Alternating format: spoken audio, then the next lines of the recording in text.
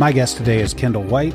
Kendall has been practicing since 2014. He does mostly criminal defense work, and he practices all over Middle Tennessee.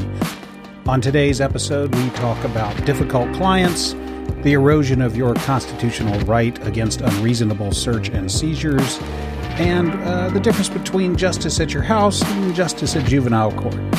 I hope you enjoy it. Sitting down today with Kendall White. Kendall is a lawyer in Tennessee and practicing all over Middle Tennessee, primarily in criminal defense law since 2014. Kendall, welcome. Thanks, Dana. Thanks for having me. Yeah, man, glad to do it. All right, so you do mostly criminal defense work. Primarily, yes. All right. How did you decide to become a lawyer, and how did you decide to focus primarily on criminal defense? Well, I'm actually a second-generation lawyer. My father did primarily federal plaintiffs' work. About 10 so years ago, around 2008, I had a choice to make to either go to culinary school in France or to become a lawyer. By that time, I was burnt out on working nights, holidays, and weekends, and culinary school would have just led to more of that. Yeah, so I went to law school. I think culinary school has a romantic appeal to it. It does. But the idea that you would actually be in the kitchen on Easter or Mother's Day or Christmas or whatever sort of undermines the romantic idea.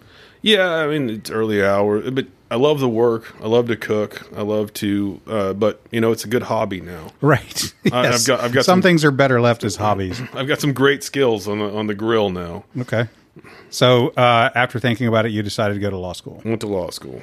All right. And then how did you settle on criminal defense, or did that just sort of get dealt to you? So I was financially strapped by the time I finished law school. I mean, and I had a young family.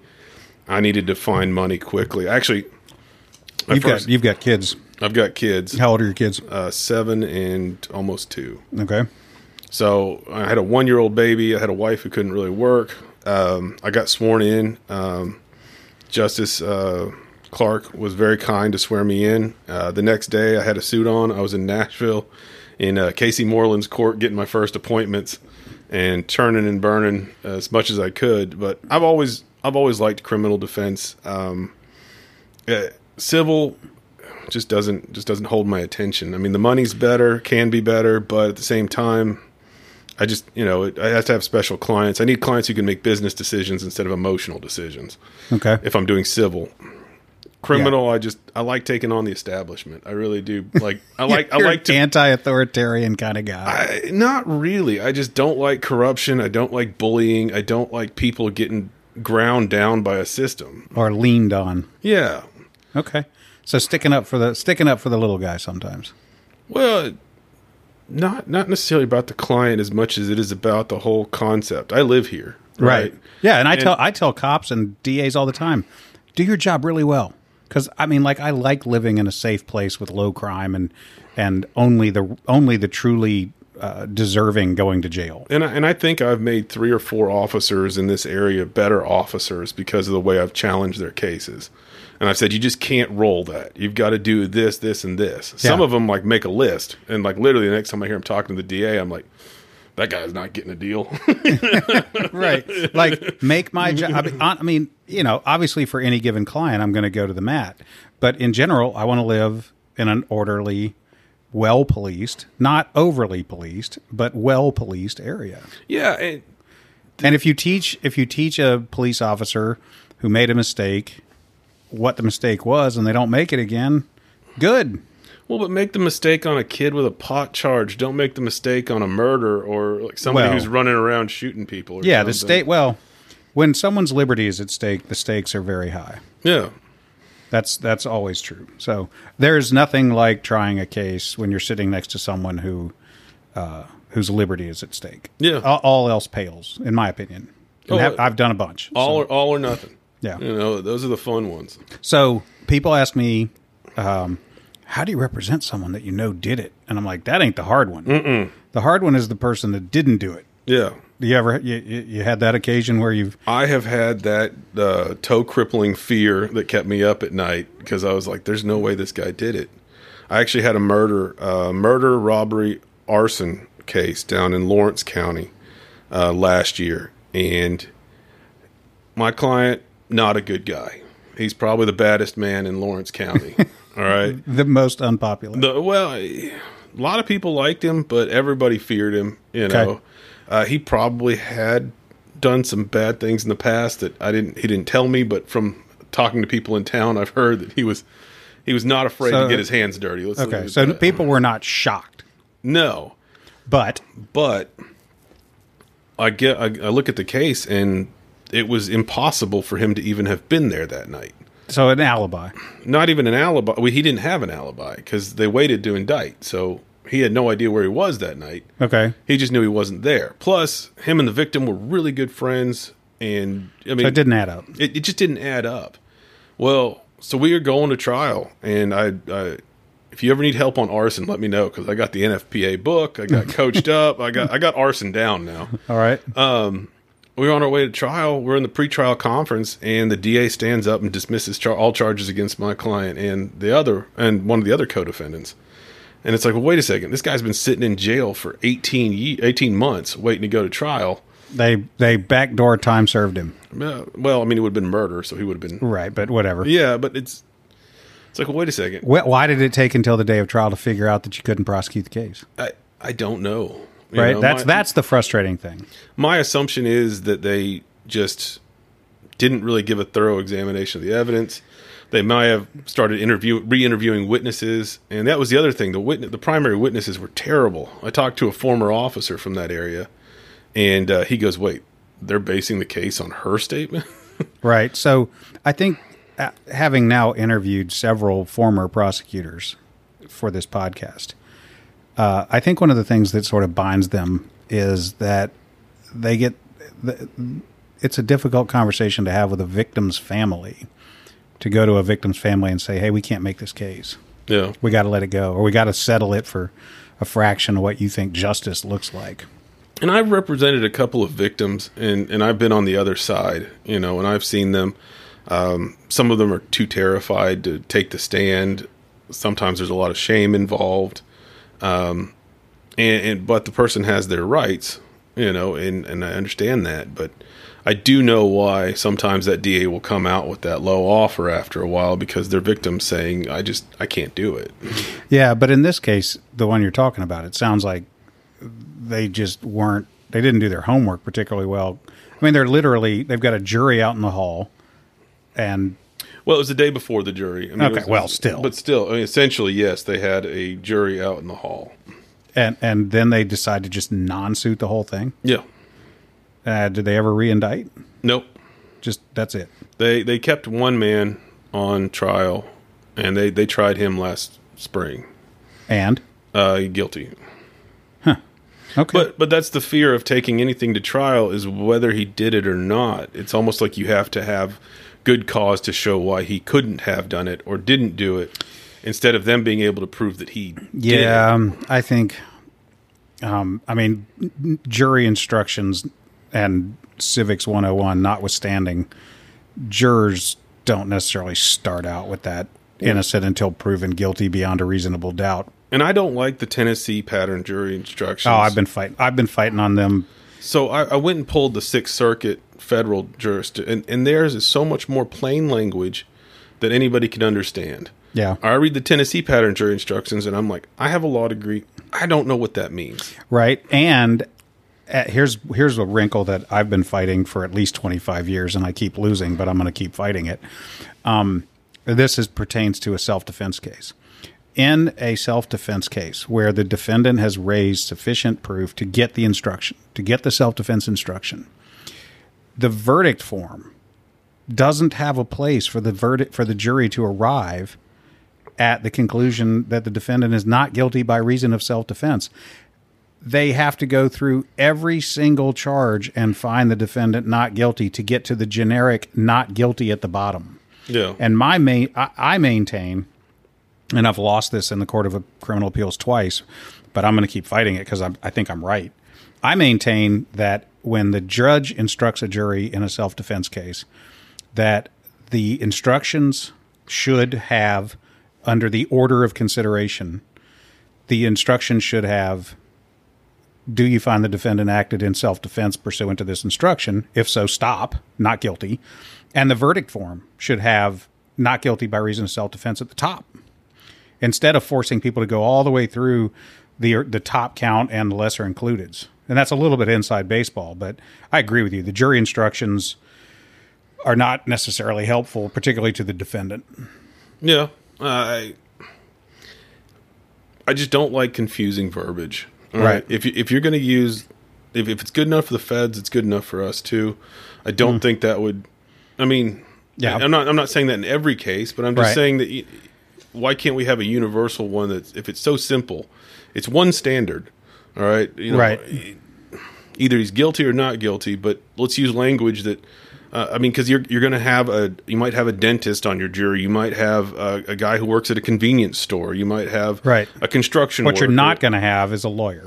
Probably. I actually have had a lawyer on one of my Did you run out of peremptories?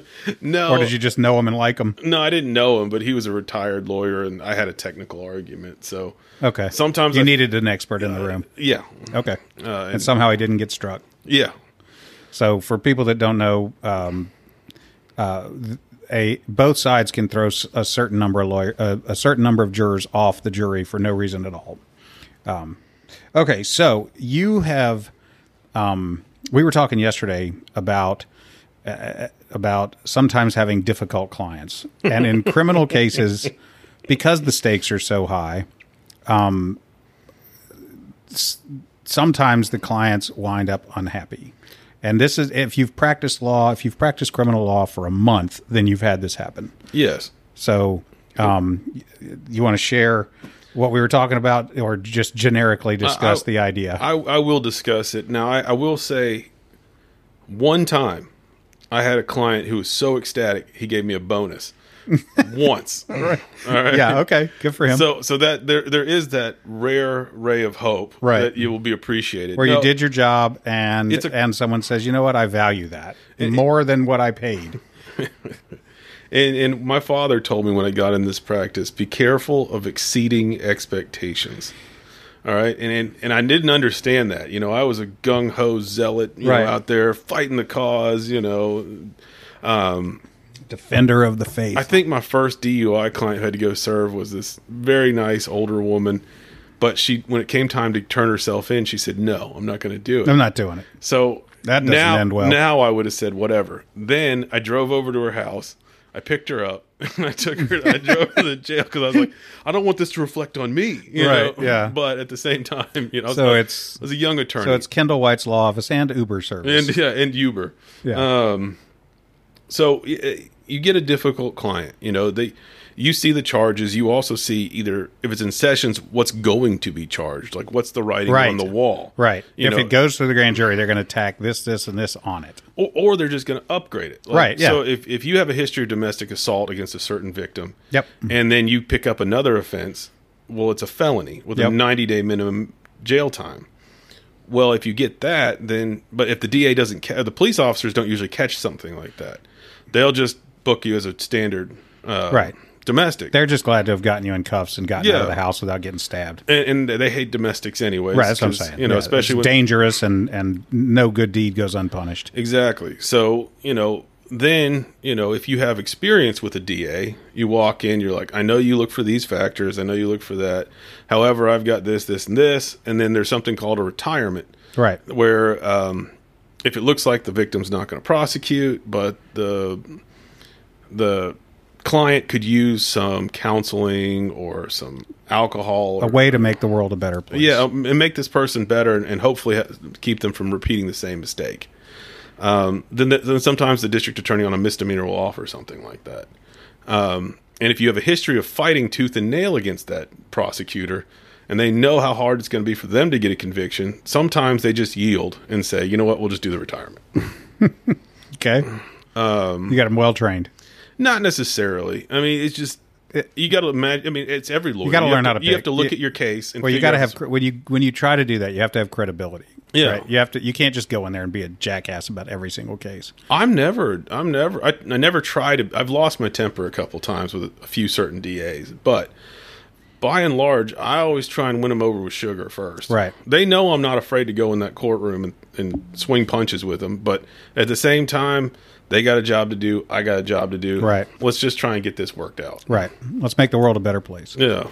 Yeah. So sometimes you get people results, and those results involve the client, the defendant, making a plea bargain or making a deal that may or may not be a plea of guilty, but it sometimes requires them to do things or to suffer some consequence.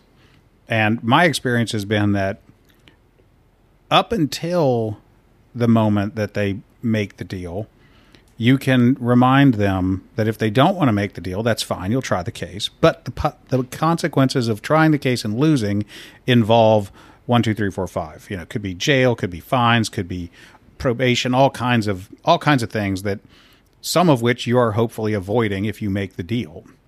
But the minute they make the deal, they forget all about the reasons that they made the deal, and all they want to focus on is the things they didn't get, or how they really, it wasn't fair, or something like that. Well, I love sending the post plea client who texts me and says that I not butchered, but I forced them into taking a deal and so forth. And then I'll send them the text message. Are you sure you want to take this deal? The record of the text message was, are you sure you want to take this? Because I can beat this charge. Right. I'm very confident that I can beat this charge either in a hearing, and they're like, and they say, no, I'm ready to have it over with. Right. So, I mean, that's the other problem is I think there's so many conflict averse people out there, who get in trouble, and then they just don't want to, they don't want to get in a fight. Well, it's scary to have the state of Tennessee versus you. Yeah. Right? I mean, they're bringing to bear multiple witnesses, cops, DAs, investigators, money, drug tests, lab results, all videos, all kinds of things like that. It's terrifying to have all that stacked up against you, and sometimes the best way out of it appears to be to cut your losses and make a deal. But, and I understand that. But what kind of is sometimes disappointing is when they've forgotten all about the facts that neither of us, I feel confident saying, has ever twisted someone's arms to make a deal that was somehow completely inconsistent with the set of facts that might be proven if you went to trial. Yeah, I love it's not usually my client that does that. It's usually a spouse or a parent who looks at, and you've been fighting the good fight, and you've been saying, "Hey, look, I think we can get this. I'm not guaranteeing this. This is the range of what we're probably going to get, but we always shoot for the moon, and see if we can get it, dismissed or retired or anything, or a lesser included, something pled down." But sometimes you have to turn to them and be like, now remember, you were still driving drunk down a road. Let's don't forget some central facts. You sideswiped a minivan with kids in it. I mean, let's not forget the fact that you did something stupid. They found you slumped over the wheel with the engine running at a stoplight. Half-empty bottle of Jack Daniels. And then you vomited on the officer. Right. Take me to jail. I'm drunk. Yeah. Let's don't forget some of the facts here. So, yeah, it turns out that most outcomes are largely driven by facts. Yeah, and I think the facts are important. It is funny, though, because when you travel around to different counties, I've had other people tell me, like, I'm not here to talk about the facts. I'm here to negotiate. And I'm like, well, generally, we outline the facts we agree on, and then we look at the law. Right. We can't really divorce the facts from the negotiation. But that's a novel approach. I'll see how that works. Yeah, it wasn't working well for him. No, because I was like, well, if we're doing facts, we might as well do it in front of the judge. So yeah. So in every single criminal case, the last conversation I have with the client before I turn in the paperwork and go to the podium is, I will try this case. I will have this hearing. I will cross-examine the witnesses. I will put you on the stand and let you tell your story. I will be happy to do all of that. I've been paid to do it. This is your decision. This is my best advice is that the deal is imperfect, or I love the deal. You really should, it'd be a really big mistake to turn this down. Or maybe it's, hey man, I hate this for you, but you've told me that you definitely can't go to jail for 30 days without your life coming completely unglued. And this is a chance to resolve it without that. So like, but I always remind them, it's your choice. I need you to make a decision. I'll give you all the best information I can to help you make that decision, but it is your choice. And then, of course, at the plea, the judge asks them, right? So you could send them the text where you said, are you sure you want to do this? And then you could play them the tape where they stood in front of the judge and said, yep, my choice. And I do appreciate judges helping us out there at the end of a plea and walking through all those steps and saying, did your lawyer do this? Right. Yes. Did you know? And well, they don't really do that for us, but yeah, it turns out to be convenient sometimes. So, all right. So you have lately gotten into a bit of an ongoing, let's say, contest with the local police and prosecutors about this issue of search warrants. Yes. Yes, and not just this district, but many districts. Right. So, of course, the search warrant issue emanates from the Constitution, both state and federal, and it's let's say it's fairly important to our whole system of justice. Right. Yes. All right. So. Most people can say roughly what the Fourth Amendment says about search and seizures, unreasonable search and seizures of their persons and papers and so on and so forth. But it turns out that there's some details that go along with that. Like the Constitution was not sufficiently clear on how to actually make the constitutional guarantees work. So they wrote some rules and they put them in the book. I'm holding the Tennessee Court Rules. Rule 41. What is the nature of this controversy that you've been working on? How did it get to be the way that it is? And kind of help us walk through the argument that you've been making and what you've been seeing happen. So I started looking at search. I noticed early on that search warrants seem to be very necessary and very credited by the courts. So that naturally, I knew that if I wanted to be a better lawyer, I had to start attacking them, because there's, either whether it's the basis for them or anything else like that. This is, I think, part of the area that when clients come to us and they go, "Isn't there some loophole?" This is, I think, what they have in mind. Yes. Now, I don't call it a loophole. I call it a constitutional amendment or a rule of procedure or a statute or something like that. But I think that's what they have in mind when they say, "Can't you find some loophole?" Well, if you look in essence at any time somebody's in front of the court in a criminal case, it's the state saying you're not following the rules. Right. Right? So then you turn around and you look at the state and you go, well, you're not following the rules either. Right. And you're supposed to be trained in these rules. Right. And you're supposed to have specific training. And it's not hard. They literally wrote out in 41 C3D, I believe, the exact way to endorse a search warrant. Yeah. It's C. It's C. Well, whatever it is. It says, I'll read it. The magistrate shall endorse on the search warrant the hour, date, and name of the officer to whom the warrant was delivered for execution. Now, let's lay the context here for a little bit.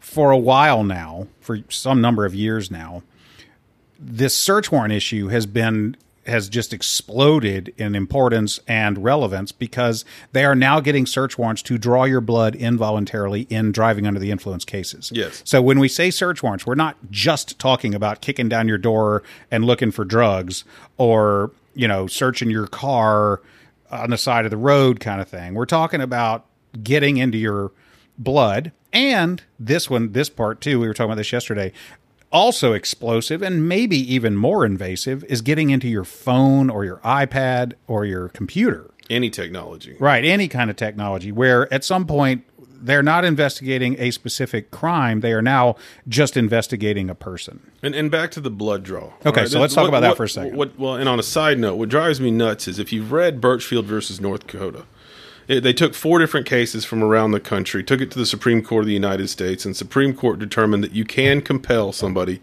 as an effort to preserve evidence to take a breath test. Okay. Without a warrant. You get there, you have probable cause, you can make somebody take a breath test. And if they say no, what's the penalty? implied consent, they can do a civil charge. They can't do a criminal charge. So you lose your license. You for lose a period your of license. time. Okay. However, everybody, and especially in Williamson, only does blood draws. Right. I haven't seen a breath test in years. Not here. No. Now elsewhere maybe, but Davidson still does it. Rutherford still does it. Some. But mostly, and the troopers used to do it, but they don't seem to do it anymore. Williamson County, it's blood only, and it's been that way for years. Yeah. If they arrest you, they're taking you to the hospital first. And you can't elect to take breath or blood. No, they just they run get the warrant for your blood, take you to the hospital. And that concerns me because it seems like it's becoming more routine to get a warrant for blood.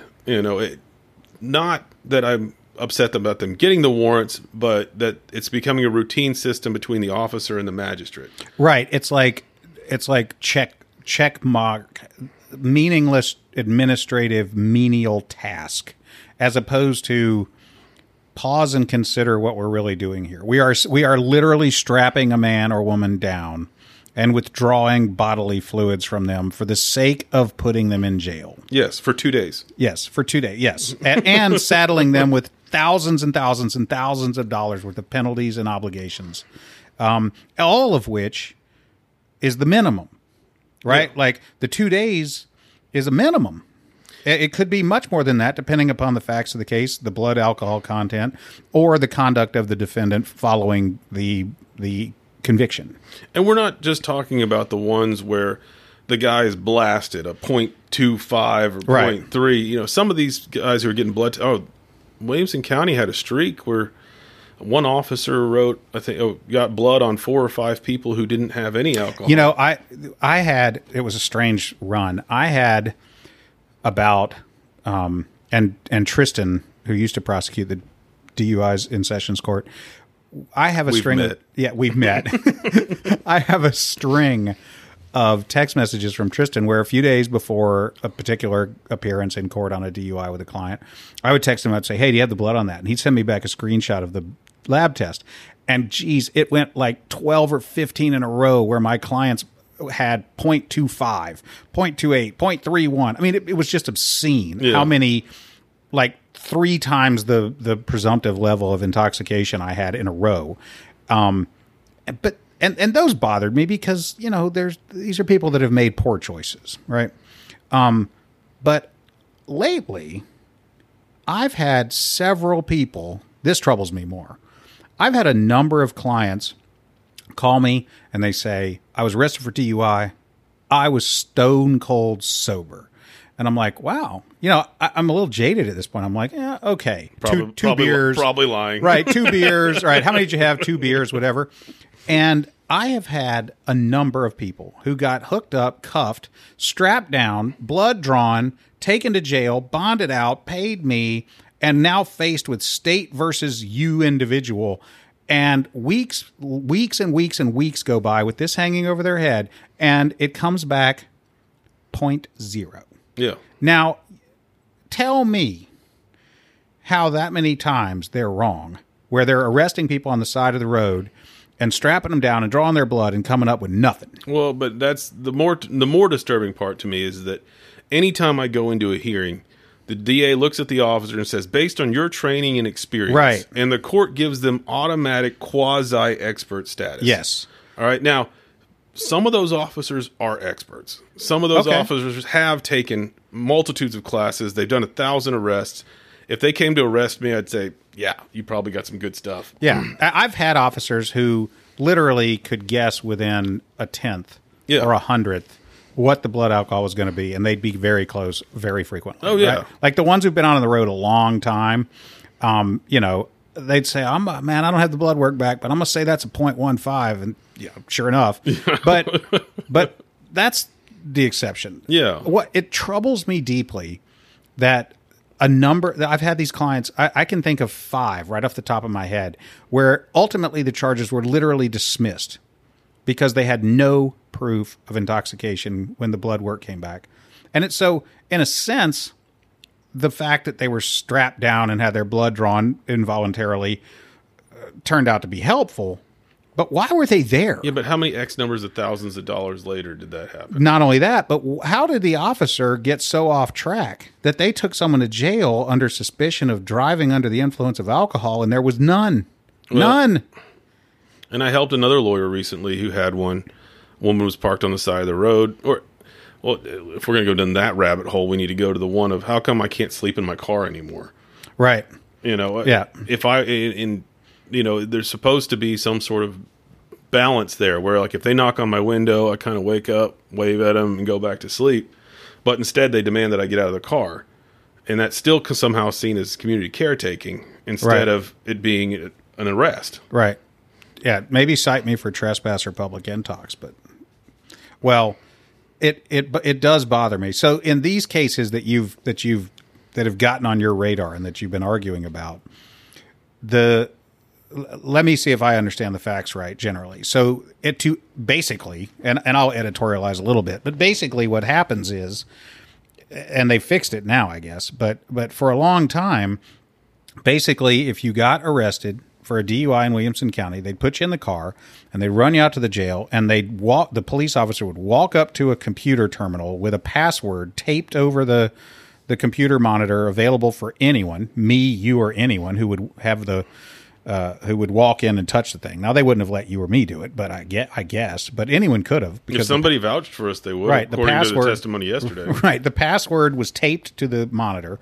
They would walk up, enter the password, type in whatever they typed in, including their name, I guess, hit print, take it to the magistrate, and the magistrate would sign it and turn it around to them. And then they would take that person and that piece of paper over to the hospital and, if necessary, strap them down and draw blood. Yes. In a number of cases, the magistrate did not write the name of the officer to whom the warrant was issued, which matters because the rules also require that it be that officer that executes the warrant. Yes. So there was inconsistency in how they were doing it. Sometimes the magistrate would write the name of the officer. Sometimes the magistrate would not. Sometimes the magistrate didn't bother confirming the identity of the police officer. It was just, oh, he's got a name tag that says the same thing as the warrant that he just filled out himself. Or sometimes they might have been briefly introduced. Hey, this is a new hey, magistrate so-and-so. And keeping in mind, this is happening basically through a window. No, they're allowed back there. Or okay, they were. But I mean, it's happening at 2 a.m. Mm-hmm. It's a lot of these magistrates' second jobs, right? Or they may be new. There's hundreds and hundreds of officers between the combined police departments, sheriff's offices, and so on. Oh, yeah. There's hundreds of officers that might be making arrests, going out seeking a search warrant for blood. Oh, yeah. And a magistrate might be new. And how long is it going to take if you're not new to meet every single officer and become familiar enough with them to name them? Or to know whether they're full of it or not. Right. So one wonders how many times a magistrate declined to issue a warrant. But good luck proving that. Let's just guess the answer is never. Really? I don't know. I mean, I'd like to give them the benefit of the doubt, but I do at the same time think that once you start breeding that familiarity with somebody, once you've made it convenient and easy and automated, even as your motion was denied, the court acknowledged that it was a dangerous practice. It was, but you got to also remember the emotional factors there. The closer you are with somebody, the more you're friends, the less you're going to scrutinize what they're doing. The less scrutiny is going to be there because you're like, oh, it's Bill. Right. Hey, come on, Bill. I'll sign that for you. Right. So, all right. So the procedure for years was officer walks in with someone in the car, fills out a form on a computer, prints it, hands it to the magistrate. The magistrate, I'm going to guess, always signed it. You don't have to endorse that idea, but I will. The magistrate seldom, if ever, turned down a request, and off they went to get the blood drawn. Now, the problem is that this inconsistency, your argument was, does not satisfy Rule 41 and therefore is unconstitutional. Yes. And so you've had this fight with the district attorney here in Williamson County and elsewhere. And I don't want to get too far down the rabbit hole, but basically on the fight that you've been fighting in Williamson County, the court has now ruled that close enough. Yes. Good enough. Well, the officer said, the judge said that because the officer and the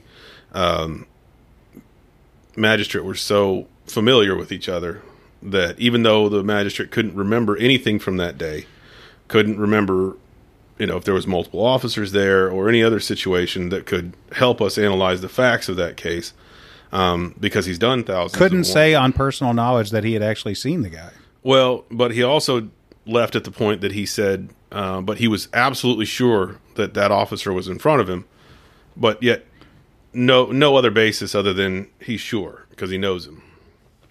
Okay, so the judge, and good judge. Yeah, let's be clear. Yeah, good judge. I was excited when I got this judge because he'll read everything you put in front of him. Right. And he will make the state prove its case. He will make the state prove its case, and he's extremely intelligent. Oh yeah. He's smarter than I am. I know that. Oh, so you're there on a DUI. Mm-hmm. You're making this constitutional procedural argument on behalf of your client. You expose, my word, this court's word, dangerous practice. Mm-hmm. And notwithstanding all that, notwithstanding the fact that it was done for years, done, let's say, wrong, and the proof that it was done wrong to me is that they now do it differently. And I know we can't use that in court, but like common sense says, if you fixed it, you must be acknowledging that it wasn't good enough. Yeah. Notwithstanding all that, your motion to suppress is denied. Your client now faces trial, I guess. Trial or plea. Plea, or I'm going to file a request for a Rule 9 appeal. All right, so you'd like to get that reviewed by the Court of Appeals before your client has to make the choice to plead or try the case. Well, I think it's technically it might be an issue of first impression. Rule 41 has been challenged before in similar issues, but you really have three cornerstone cases in Tennessee. You have State v. Armstrong, State v. Bobadilla, and then State v. Steverson. All right, now this one most closely resembles Armstrong. Armstrong was actually upheld because instead of the officer filling out his name in a separate area and coming over, as he walked up to the magistrate, he just wrote his name in there in front of the magistrate, almost like a notary or something, and they said that was good enough, right? Because the magistrate saw the officer write the name in there.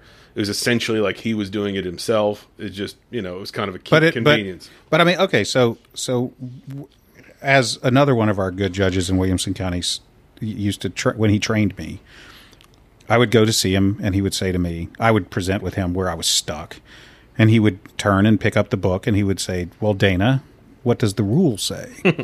So the rule on search and seizure and search warrants says the magistrate shall endorse on the search warrant the hour, date, and name of the officer to whom the warrant was delivered for execution. Not the officer shall write his name. Nope. And I guess we'll have to figure out what endorse means. Does endorse mean he types it into a computer that then prints it? So if you look at like the dictionary, I believe endorse has multiple definitions, but it involves a signature almost always. I believe it can also some sort of ratification. So had like initial. It could initialed next to the name or something. But it doesn't mean use this software provided for the convenience of the arresting officers to type your name, which will then be printed on the search warrant. Mm-hmm. I mean, it essentially reduces it to like an Amazon order, like click here. Yeah.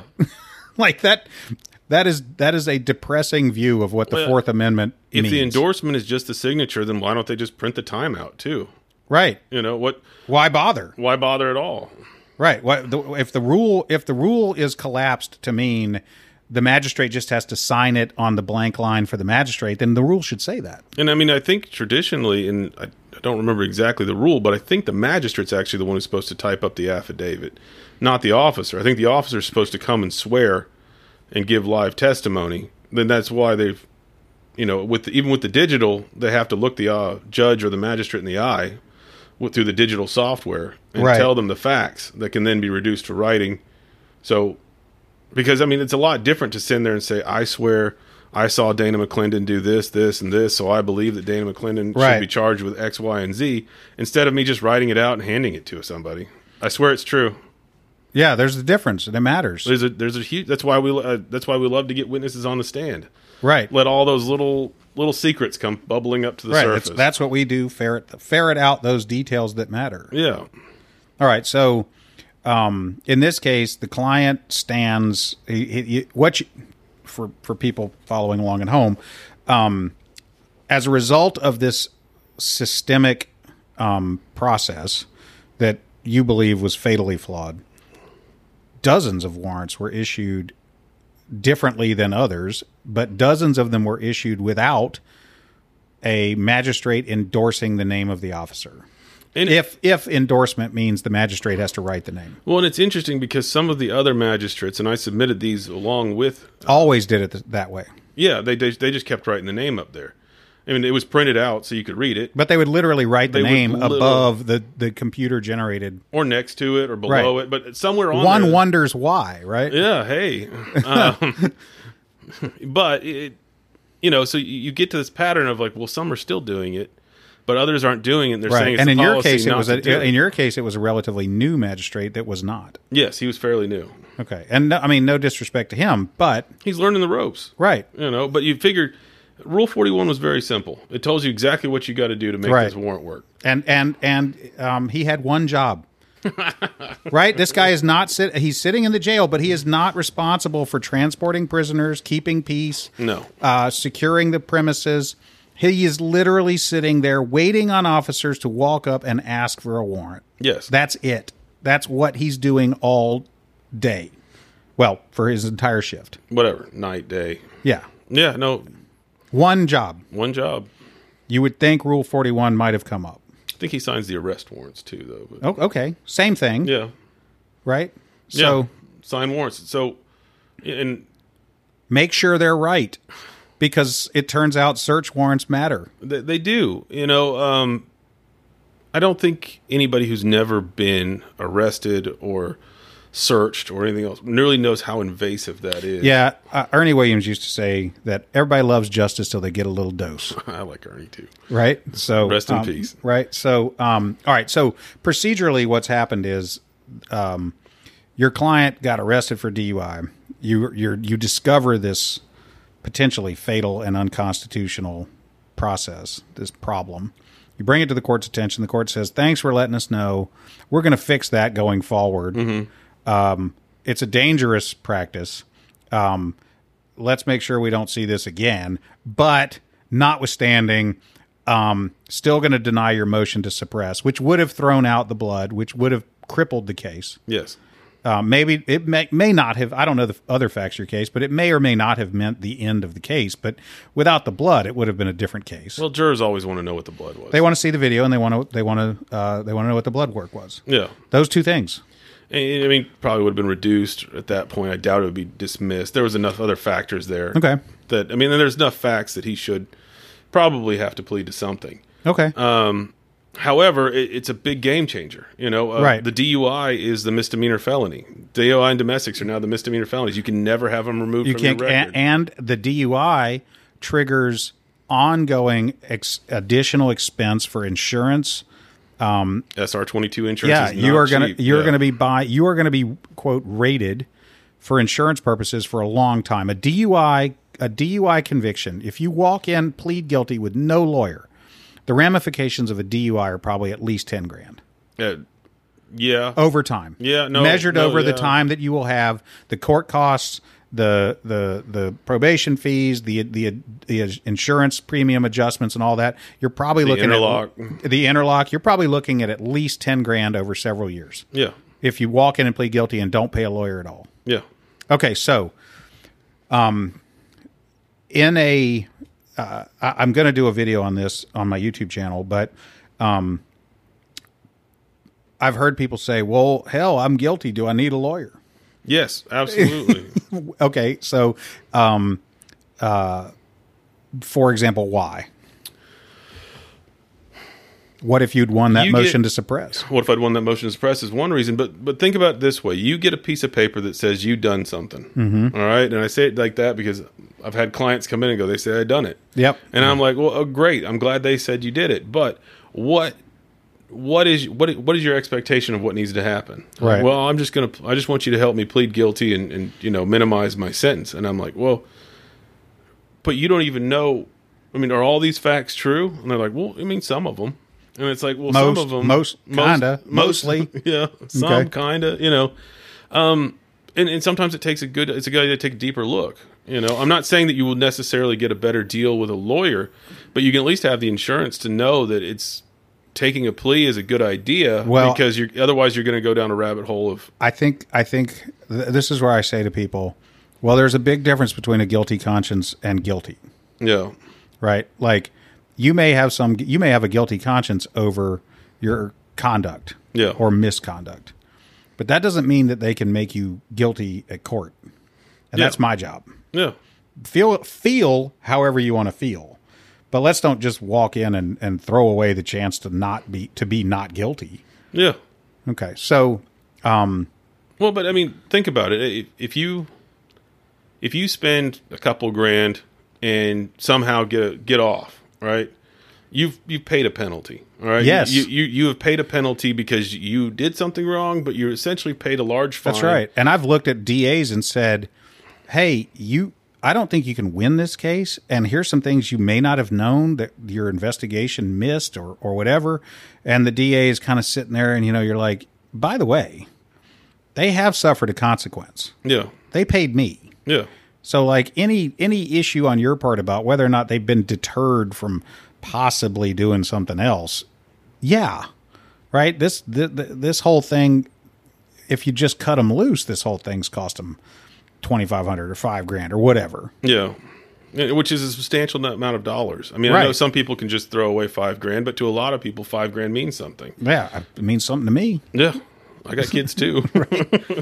So, all right. In a generic DUI case, you said earlier that jurors want to know what the blood count was, or the blood alcohol was.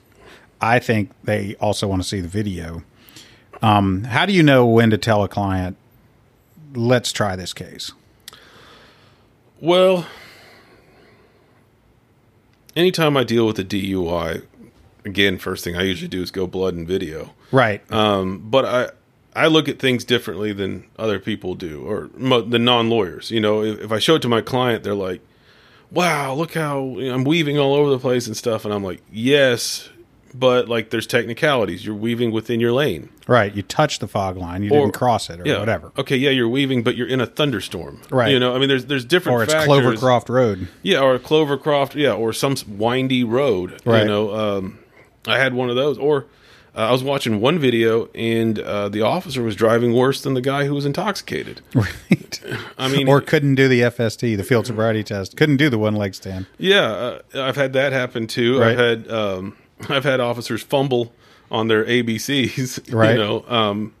But there's always these little things that can kind of start chipping away at it. Right. And then there's also sometimes you'll hear some wildly outlandish statements from either the officers or somebody else nearby that could prejudice, and you might be able to go throw out some of the video. Right. Other parts of the video, like the HGN, isn't recognized, so I don't believe they should be able to see that either. If it's not, most DA, I've never had a DA argue with me about that. No, they just cut that part out. Yeah. Of the video. The HGN is the horizontal gaze and astigmatus. It's when they wave the pen in front of your face and have you follow it back and forth with your eyes, and it's not recognized as a valid expert test, so it's inadmissible. Well, if I catch a case soon enough, I always try and get the mugshot. All right, because it seems like every DUI warrant says bloodshot, watery eyes, unsteady on their feet, and slurred speech. That's a good tip, right? So if the mugshot doesn't reflect that, then yeah. But I've joked with officers, half joked, that every single warrant for a DUI I've ever read for almost 30 years says unsteady on his feet, smelled of alcoholic beverages about his person, bloodshot, watery eyes, slurred speech. Every single one. It's like every single one. Yeah. Every arrest that this officer's ever made, the criteria or the evidence that they were observing included all of them. Yeah. Come on. Well, and that's the problem is, I watch the video and I'll listen because, sometimes the guy comes out talking normally. Right. He's like, hey, officer, what can I do for you? Right. Do you know why I pulled you over? No. Had anything to drink? Oh, I had a beer at halftime, but that was 3 hours ago. And then as soon as they hear anything about alcohol, oh, here we go. I don't even know if they smell it all the time. Maybe no, when you're 0.3 or something like that, you're going to smell that guy. Right, but not everybody who rolls down the window wafts a huge cloud of alcohol, of beer smell. And you hear an officer say, the smell was overwhelming, and it's like, it's a .09, man. Like, that's not even hitting the pores yet. Right. So, I've had a number of those where I was like watching the video going, you read the warrant and then you watch the video and you're like, those aren't the same thing. No. Those aren't the same stops. No, and then there's been some, if you get a breathalyzer one, a lot of officers will shave time off the 20 minutes. They've got things to do. Yeah. They don't want to sit there, so they'll do a 15 minutes. Well, then that blood's out or that breath's out. Yeah. But you really learn a lot from watching the video, or sometimes, and even in non-DUI cases, I'll see the officer basically start searching the vehicle and say something like, this is okay, right? Yeah, well, maybe I'm cynical. Probably not, but maybe I am. But I'm of the opinion that if that a point in time that the officer says, step out of the car, he's already decided you're being arrested. Now it's just a collection of evidence. Yeah. Now he's just going to put you through FSTs. And people need to understand this. People say to people like you and me, "Oh, should I take the field sobriety test?" Well, I don't know how to take. I don't know how to answer that for you. No. Okay, you say no. I just say no. But what if you know? I don't know why I'm being stopped. I was speeding, but I'm not. Why am I getting out of the car? I haven't had a thing to drink. I don't even drink. Okay. Well, maybe you should. I don't know. I can't answer that question uniformly, blanket answer. But I can tell you this. If you're doing the FSTs, the field sobriety tests, you are now co-starring in a video produced, directed, and narrated by a man who has already decided to take you to jail. So good luck with that. And I've read so many search warrants at this point that 98% of the DUI search warrants include FST performance, including HGN and everything else like that. Right. So when I talk to my clients, I'm like, do not do the FSTs. All right. So then you made the officer have to make a hard choice. Right. All right. If you don't consent to anything and you haven't done the FSTs, that officer standing there looking at you saying, can I put my reputation, can I put my name on a probable cause search warrant? And a probable cause search warrant where the magistrate, if he's reading it, looks there and says, well, how do you do on the FSTs? Well, he didn't do the FSTs. Okay. Well, was he standing there swaying? I don't know, because he sat down on the side of the road and refused to stand up. Right. You're submitting to their and control. Keeping in mind for people that don't do this, you are not, if you are the arrested person, you are not standing there with the officer talking to the magistrate going, that's not what happened. Yeah. The officer has left you in the car, and he is in there by himself telling the magistrate what he or she wants to say. And that's, another fundamental of to be arrested and brought before the nearest magistrate doesn't seem to hold water. Oh, you'll get in front of the magistrate after your blood's been drawn. And only for the purpose of getting a bond set. Yeah. And I don't even think they take him up there for the bond. I think it's all up to the officer to tell him. They just write it in. Yeah. So yeah. And so then you can get a POP charge, pissing off the police. Right. But yeah, no. So I'll get a guy a deal on a DUI, or maybe I won't, but I'll get a call from him usually 6 months later, and he'll say, hey man, I did everything you said and I got another DUI. I go, really? That's fascinating. How'd you get a DUI in an Uber? Right. How'd you get a DUI not drinking? He goes, well, no. I got caught out there. I had a little too much to drink. I was like, bro, you just got off probation. Right. Why are you driving? Why are you drinking and driving at all? But why, especially, why are you doing it? You know better. Anecdotally, my observation is that there are two responses to people who get a DUI. Because I think if you drink at all, you could get a DUI. Yeah. You could get arrested, that's for sure. Because I've been the subject of a blood alcohol test or a breath alcohol test as a sample. I volunteered to be the demonstration of what happens when you drink. So I drank, and tried to guess where I was. And, this was part of the Citizens Police Academy. And I will tell you that my own guesswork on where I was horribly wrong. I thought I thought my objectively measurable alcohol was much lower than it turned out to be based upon how I felt. All that to say, if you drink and drive, you could get a DUI almost certainly. There are a lot of people that get a DUI charge and they never, ever, ever put themselves in a position where they even might get another one. And then there are the frequent flyers. And so there's not, I haven't seen a lot of people who get one and then kind of flirt with it again.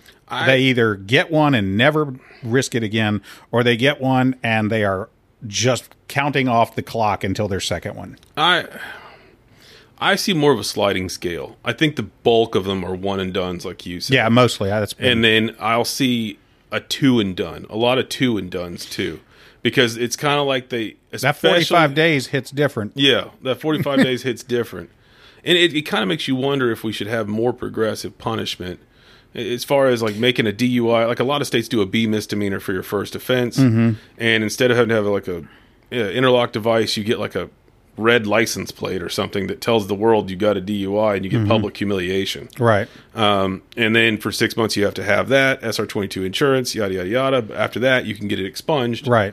And go about your business. However, they still, and that's even legal here, they still keep a list of the people who've had DUIs at the police station, and they can keep a track of the ones. And then if they get a second one, they get a second charge. So I'm sure you get these phone calls all the time. So let's just run through real quick for anyone that's not a lawyer, doesn't do what we do, that may be listening. DUI first offense, mandatory minimum in Tennessee is going to be 2 days in jail. 2 days. And that's not picking up trash. No, that's not working at the church, giving out food baskets or anything like that. That's 2 days in jail. You're going to get a $350 fine plus court costs is going to run up to about $1,000. Just court costs. More than that. Just $1,500 generally. Okay. So you're going to get probation for 11 months and 29 days. Different counties deal with that differently, but let's count on being on probation for 11 months and 29 days, meaning that if you make another mistake and get arrested again for anything, you could go back and serve still more time on the DUI. And the 2 days was a minimum. And that's if you don't have the enhanced DUI. Right. Now, there's also the interlock device that's going to cost you money and be on your car for a year. You're going to have a restricted driver's license. You're going to have to go get SR22 insurance, which is obscenely expensive. So this is why I'm saying, if you're convicted of a DUI, you're going to do 2 days in jail and spend $10,000, and you're going to meet bureaucrats and people that you never wanted to meet just to drive lawfully. Mm-hmm. Okay. 0.20 blood alcohol level. Now we're kicking up into 7-day mandatory minimum. Now, sometimes, depending on where you are, you can negotiate out from under that. But 2 to 4 days is a common offer if you're close. Right. But if you're rounding up 0.25, 0.3, whatever, that 7-day minimum's coming. Yeah. Get a DUI with a kid in the car, and the statute says 30-day minimum. Yep. And that's a DUI first. So if you've got a kid in the car, even if no one's hurt, 30-day minimum. So those are DUI first offenses in Tennessee. And things like that maybe got missed by an officer when he charged the DUI. Right. So, yeah. He didn't include the fact that they had a kid in the car. Right. And that's when you tell the guy, plea. Right. Don't let them figure it out. Don't let them figure it out. Let's get in there quick. 2 days. Make the deal before. You've already got 1 day down because it took you 24 hours to get bonded out. Yeah. And I'm not playing fast and loose with the rules, but sometimes it's to the defendant's advantage to keep the DA, the cop, and any potential victim from all having a conversation at the same time. Exactly. Sometimes the best thing to do with your client is to get ahead of that. So DUI second in Tennessee, now we're at a 45-day minimum. No, not on weekends.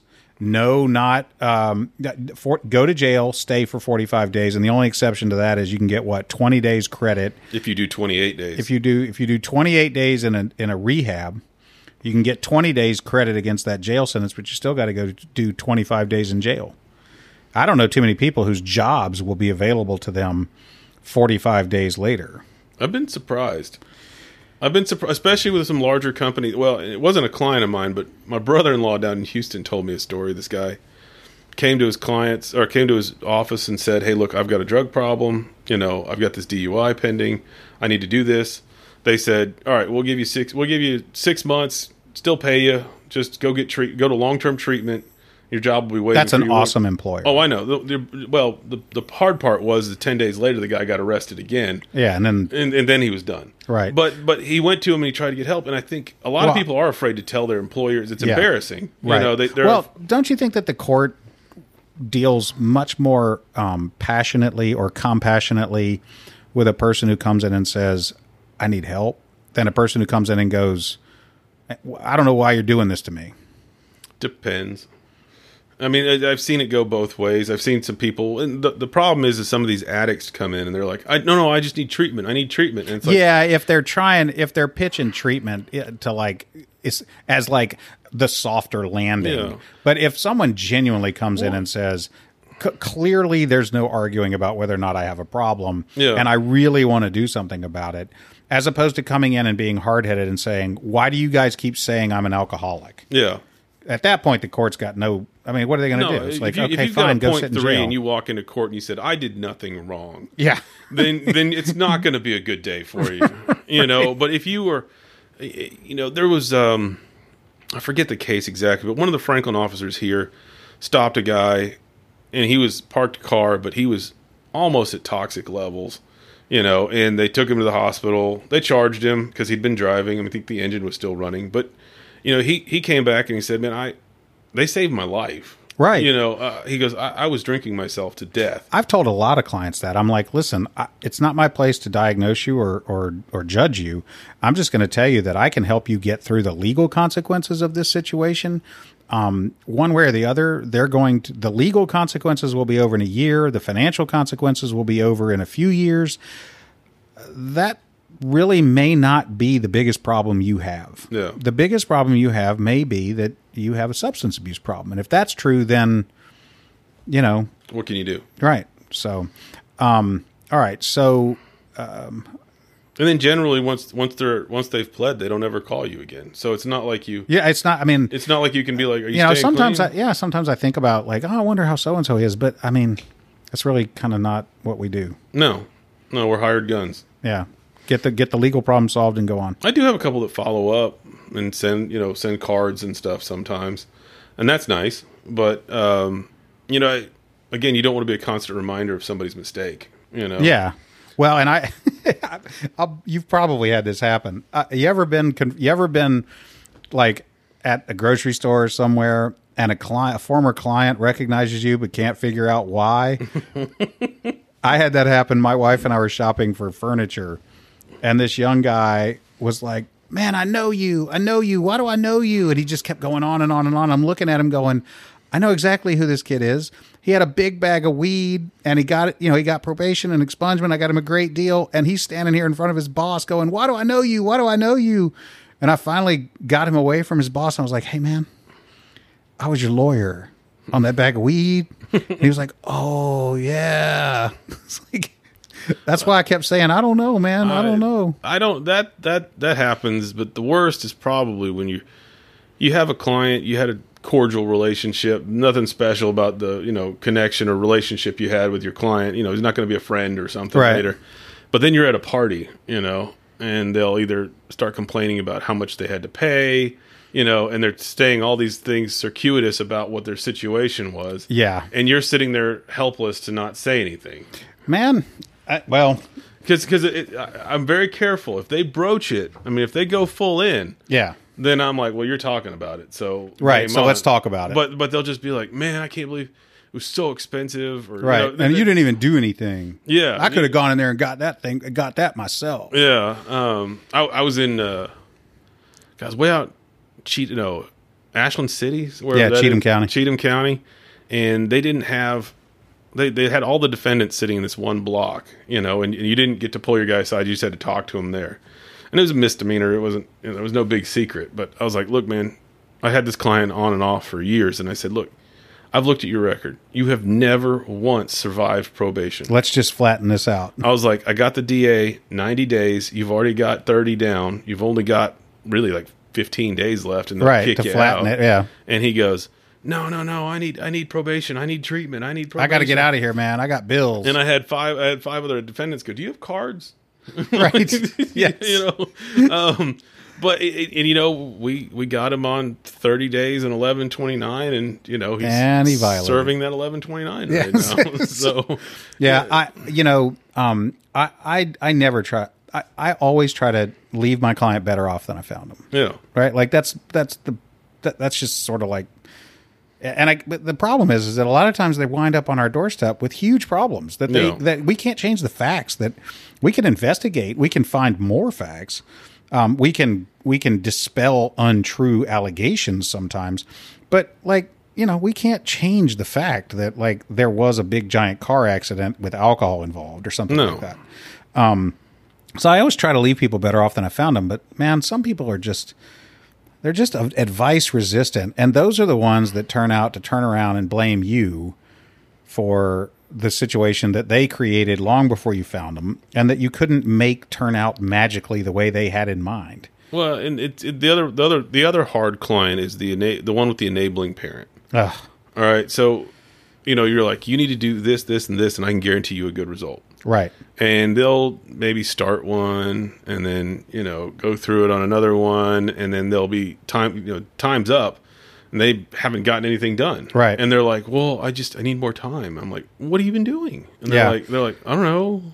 Yeah. The especially in the part of the world that we live and practice in, the juvenile court sometimes turns out this way, where I've had a juvenile client and I've had the parent call me and they're like, oh, well, my son was stopped and they found marijuana on him, but it was an illegal stop. It's like, okay, all right. We can, I will definitely explore whether or not there's an illegal stop here. But sometimes these parents seem completely hyper-focused on the so-called illegal stop and not the least bit concerned about what, in fact, this illegal stop revealed, which was that their kid was out doing stupid things with stupid people at stupid times and places. Mm-hmm. And they just expect, it's like at some point I'm like, as a parent, let's just say that somehow I can beat this stop. As a parent, don't you want to spend a little time thinking about what the choices your kid are making? Yes, but at the same time, I have a different family structure than a lot of these kids do.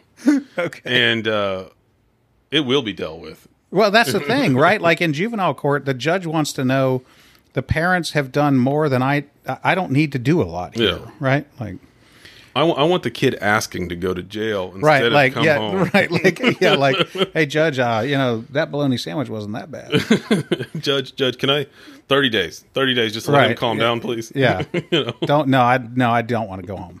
No. Yeah. Well, anything else you want to cover? Anything burning on your mind? Well, we did talk about that other aspect of the search warrants, the cell phone search warrants, but that could be a topic for another day, too. Yeah, could maybe. Yeah, that one might take a while. That will take a while. No, but okay, but just do you have a 20 seconds of advice for someone on consenting to a search, or handing a police officer their phone with the password open? I would say don't. I would say never. Especially a phone, because a phone, you're not thinking about all the stuff on your phone.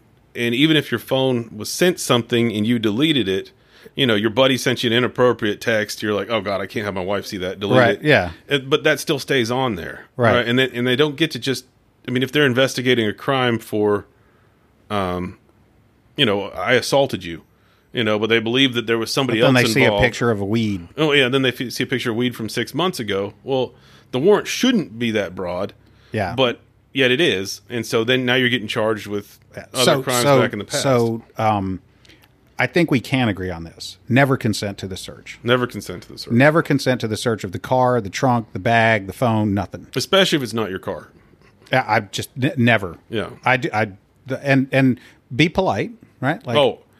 I respectfully decline. If you've been coached by me before, and just in case you ever get in trouble, I always say, thank you, officer. I know you have a job to do, but I'm gonna respectfully decline to acquiesce to your request. Yeah, I do not agree to a. Yeah, I do not agree to a search. And don't be seduced or sweet talked into reconsidering. Because there's nothing worse to going in there and finding out your client is the only name they remember.